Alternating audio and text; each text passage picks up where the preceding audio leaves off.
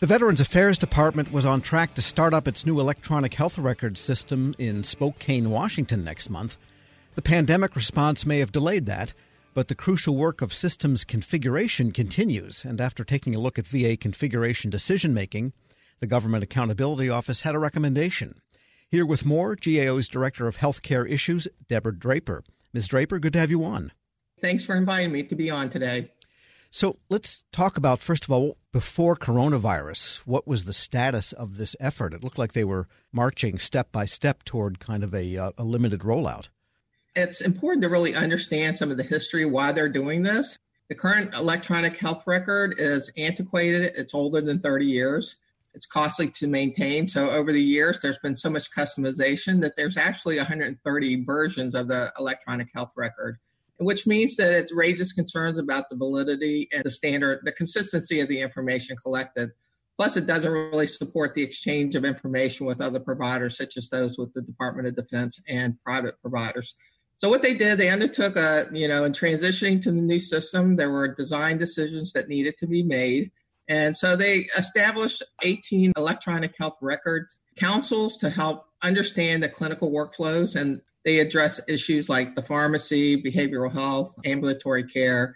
And so from there, they made some initial configuration decisions, and then they used what they called national workshops, which brought in specialists and staff from VA and other parts of the system to really look at those design decisions with the aim of trying to standardize the processes. And then it went to local workshops where they could validate whether or not those processes would support local processes.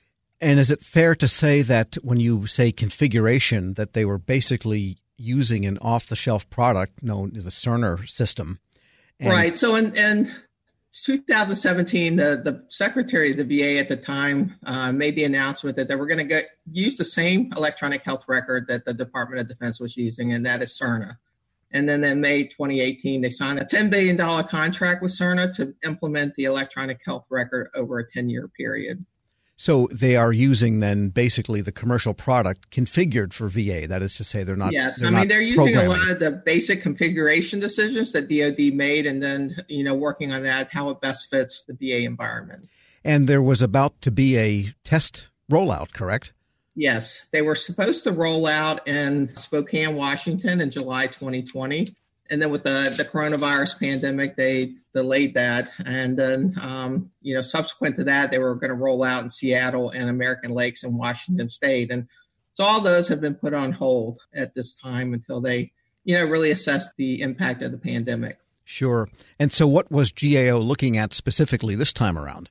So we looked at the process of the decision-making process with the EHR councils, the national and local workshops.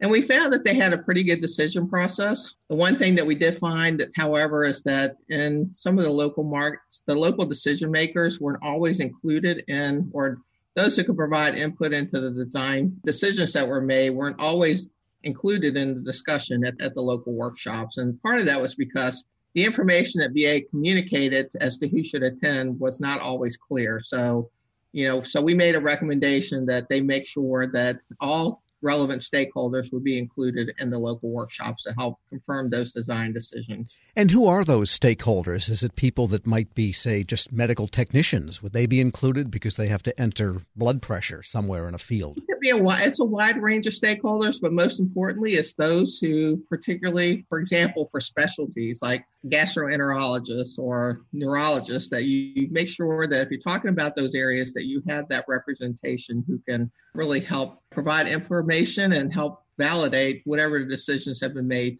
for those areas. We're speaking with Deborah Draper. She's Director of Healthcare Issues at the Government Accountability Office.